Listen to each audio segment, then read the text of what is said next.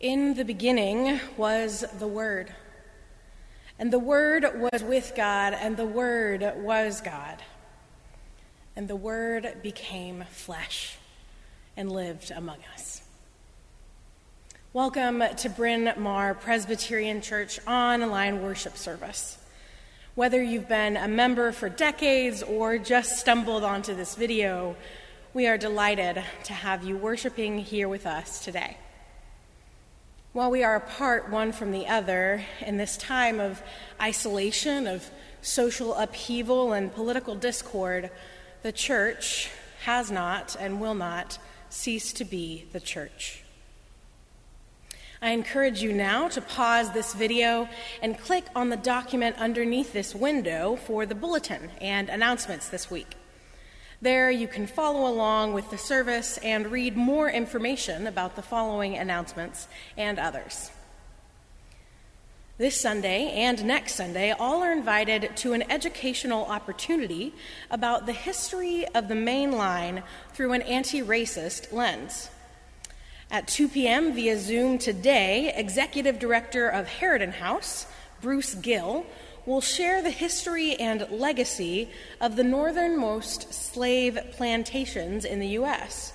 Next week, at the same time, attendees will hear from Craig Bailey, a Villanova historian, as he teaches about the stories and history of the local African American community on the Main Line. These webinars are presented in partnership with Bethel AME Church of Ardmore.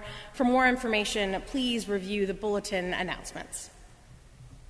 Next Sunday, October 25th, from 1 to 3, children and youth will be collecting toiletry items for our local friends struggling with homelessness. Items like toothbrushes, soap, shampoo and conditioner, and hand sanitizers.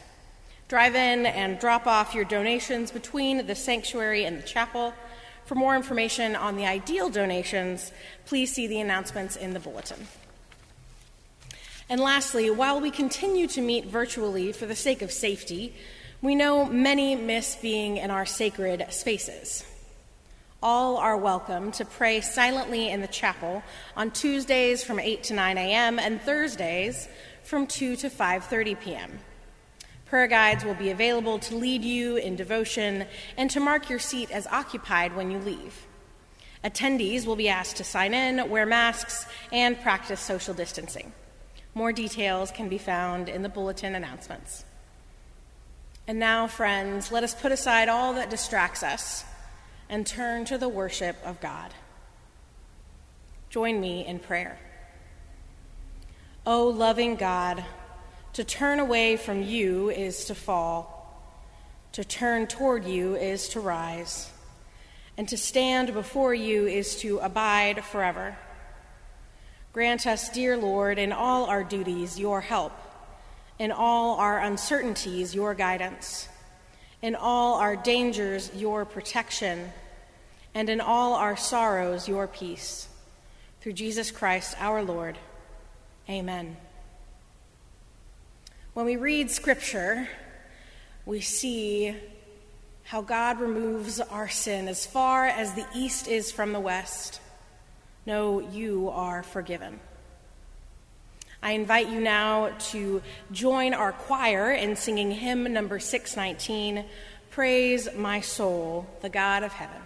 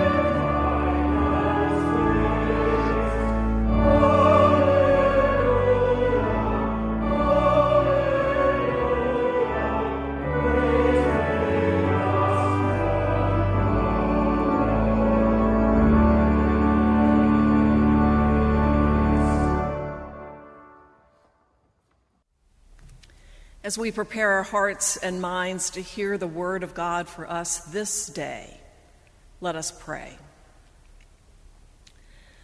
O Lord, your word is a lamp to our feet and a light to our path.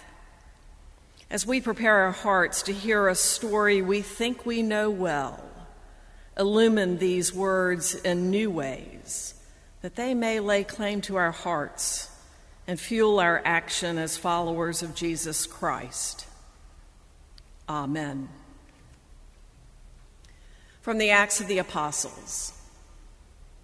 Meanwhile, Saul, still breathing threats and murder against the disciples of the Lord, went to the high priest and asked him for letters to the synagogues at Damascus, so that if he found any who belonged to the way, men or women, he might bring them bound to Jerusalem.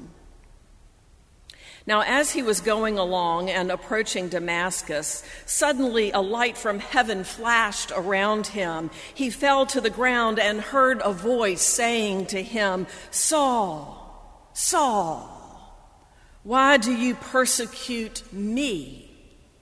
He asked, "Who are you, Lord?" The reply came, "I am Jesus whom you are persecuting.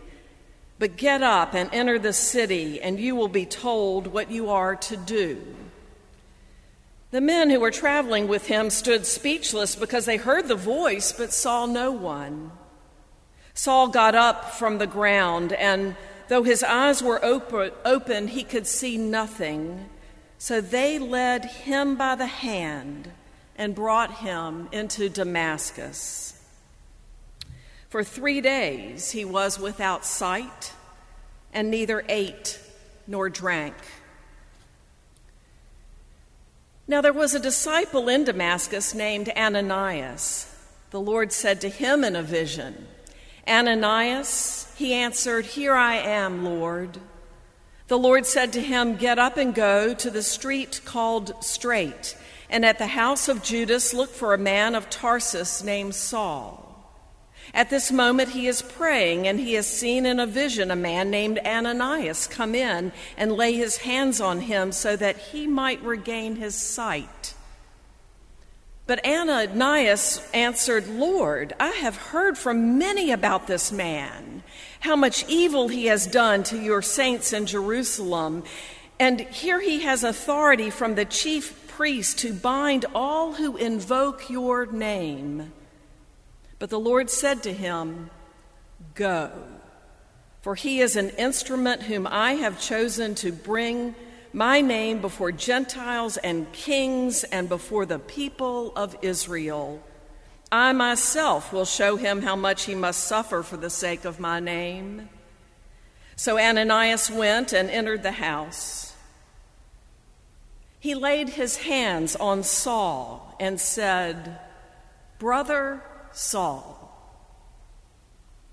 the Lord Jesus, who appeared to you on your way here, has sent me so that you may regain your sight and be filled with the Holy Spirit." And immediately something like scales fell from his eyes, and his sight was restored. Then he got up and was baptized, and after taking some food, he regained his strength. For several days he was with the disciples in Damascus, and immediately he began to proclaim Jesus in the synagogue, saying, "He is the Son of God." The word of the Lord. Thanks be to God.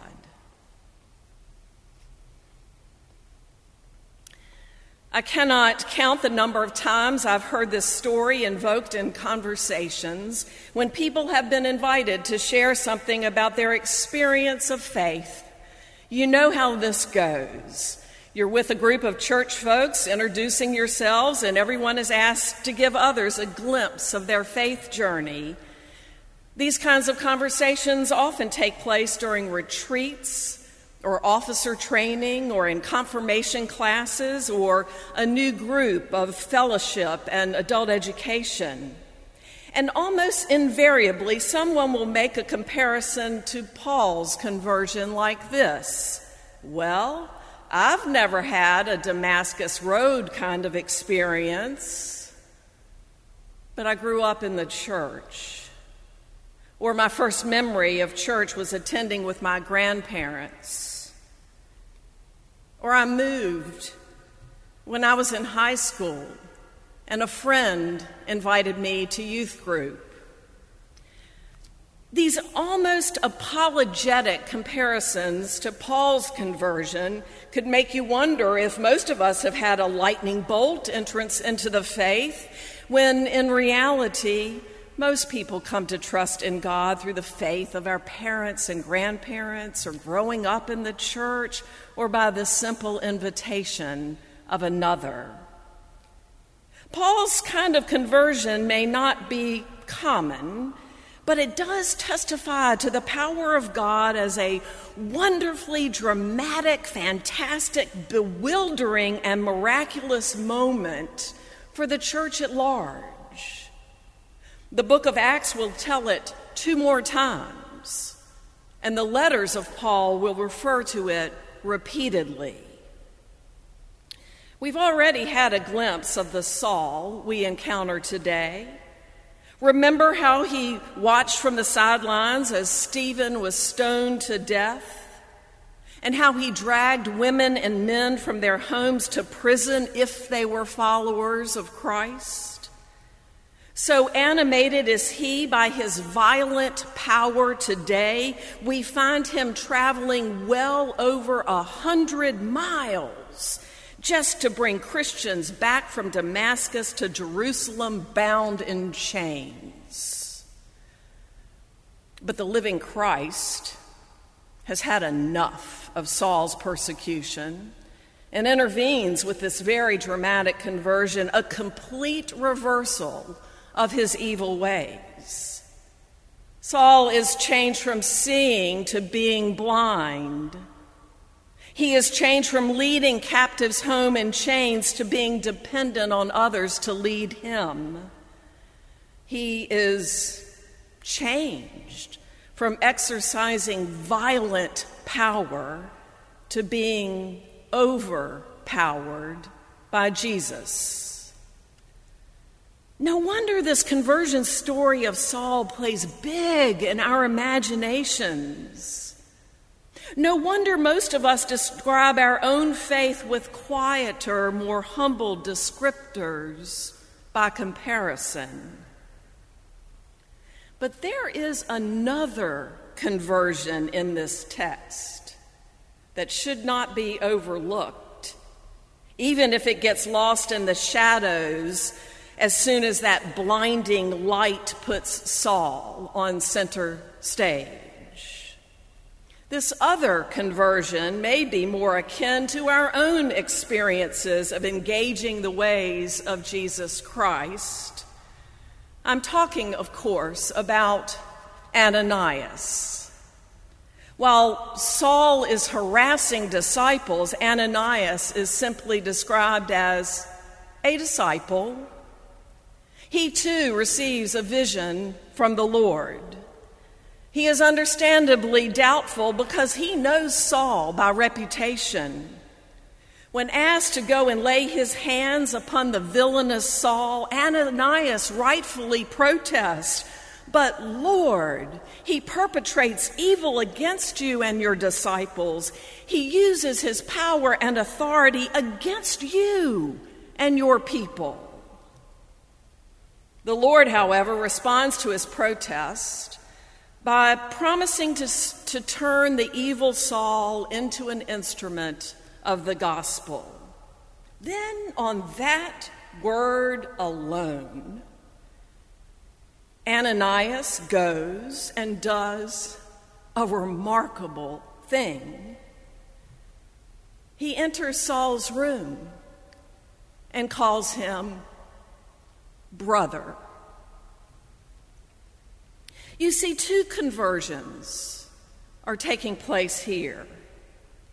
One may be so dramatic it's hard to imagine, being struck by a lightning bolt, rendered blind, and forced to change the mission from sheer evil to unimaginable goodness. And then there's the other conversion that may come a bit closer to home. The willingness to change your perspective of righteous judgment and indignation toward others, and instead open one's heart to proclaim that a member of your family, your brother, your sister. Biblical scholar Matt Skinner says of these two conversions, what's important here is not that Saul sees a flash and hears a voice, nor that Ananias encounters Jesus. Rather, the key detail is that each of their experiences expands the vision of what is real and what is possible.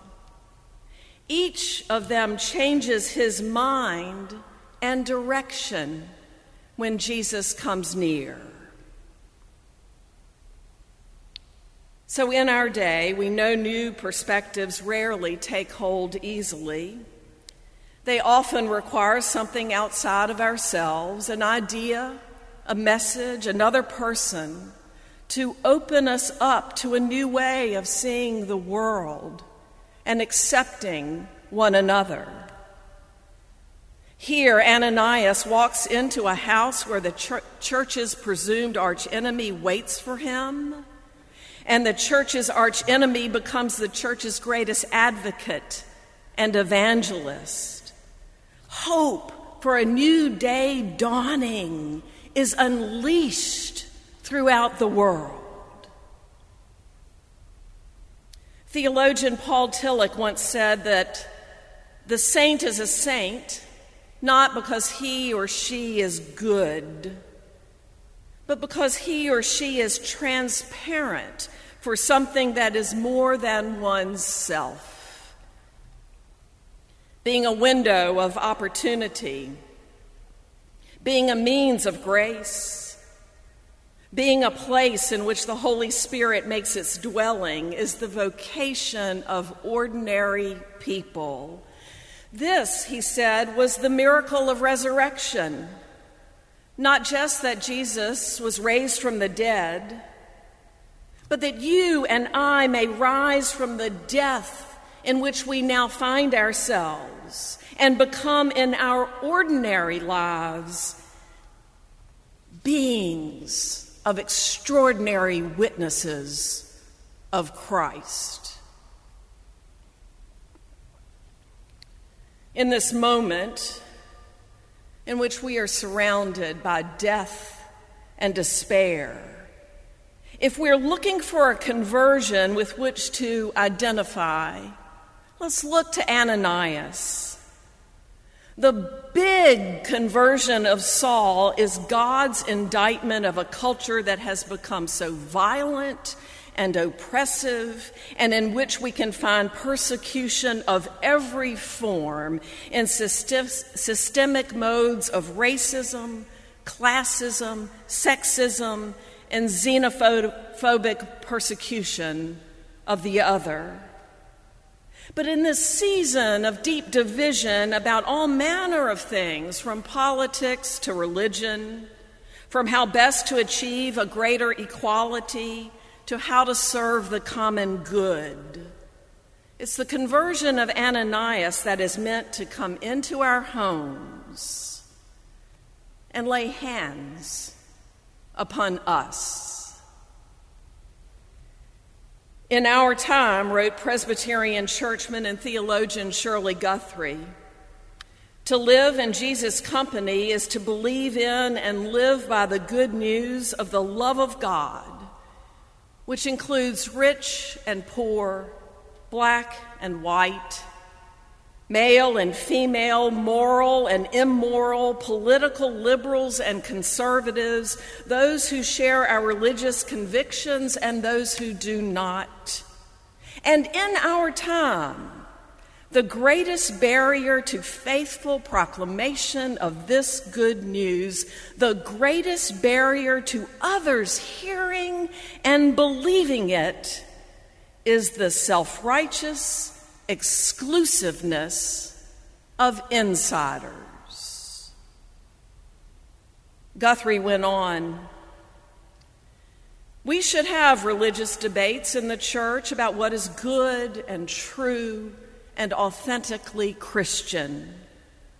But we would be modest about the correctness of people who are on our side.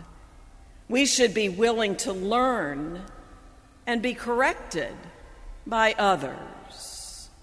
And even when differences remain, we should seek to demonstrate in the church's life and the public policies the church advocates the love of God that includes and wills the common good for all people, everywhere. No one excluded, everyone included." Friends, are we ourselves willing to embrace this new hope for what might be possible in us and in our world in our time? From our own narrow corners where we hunker down with our own worldview, are we willing to be converted, redirected, repentant of old ways of being, and freed from letting our judgments of others get in the way of calling them brother or sister?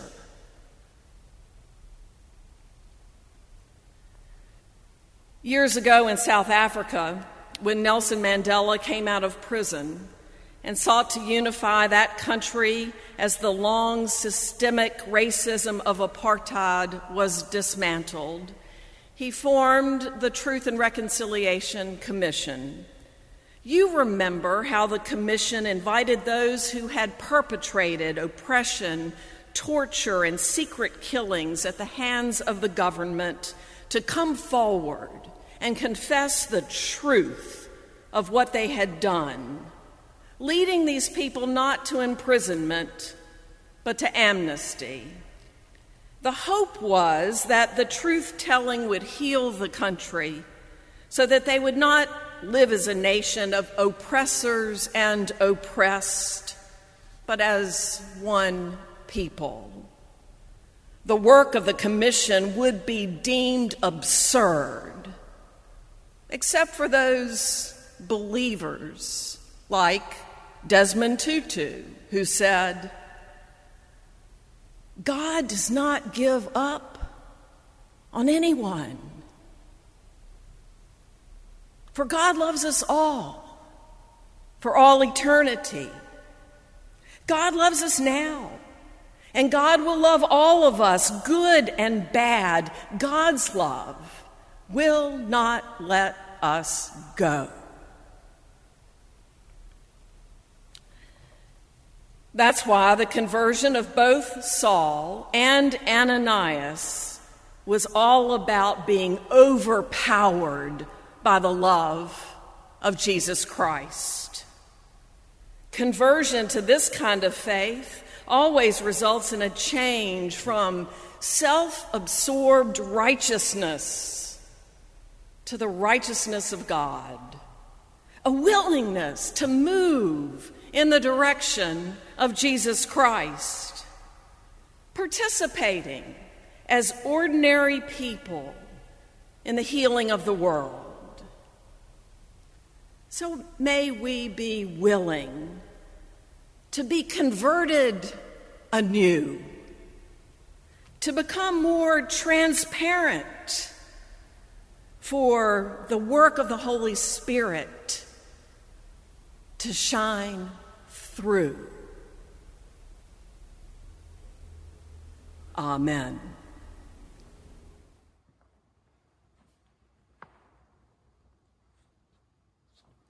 Who is a witness for my Lord? Who is a witness for my Lord? Who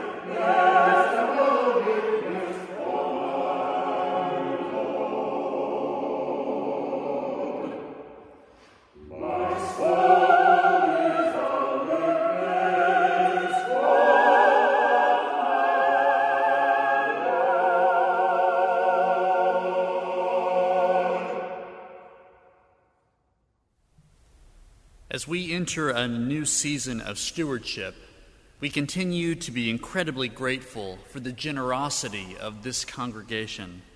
Thank you for your gifts, your time, talents, and treasure that further the work of God's kingdom here in this place and beyond.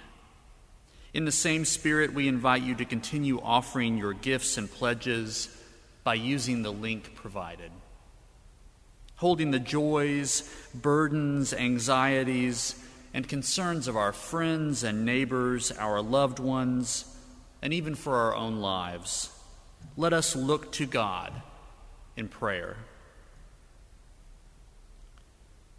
Holy God, to whom we turn in our trouble, and from whom we receive life and well-being, even in the face of death, here we are now before you. We gladly and without reservation assert, you are the one who gives life. You are the one who hears our prayers. You are the one who turns our jungles of threat into peaceable zones of life. You are the one who has kept us since birth, who stands by us in our failure and shame, who moves against our anxiety to make us free, whose presence abides with us even when we are not aware. So we praise you, we worship you, we adore you. Be with us now, Holy One, as we move forward in a season of continued pandemic, as we live in these last weeks of an exhaustive election, as people still suffer wars still rage, and the violence of the world spins on. In Christ, you have offered us a new way to live and move and have our being. Help us to follow that way, to heal those who are hurting, to comfort those who grieve, to house those who are homeless, to speak for those who are silenced, to bless and forgive those who mean to destroy. We don't get the last word, O God. You do. And in Jesus, your last word breaks all the other words. Hear the prayers of your people, and grant that what we ask in faith we may receive according to your last and lasting word of life in Jesus Christ, who taught us and his disciples to pray, Our Father, who art in heaven, hallowed be thy name. Thy kingdom come, thy will be done, on earth as it is in heaven.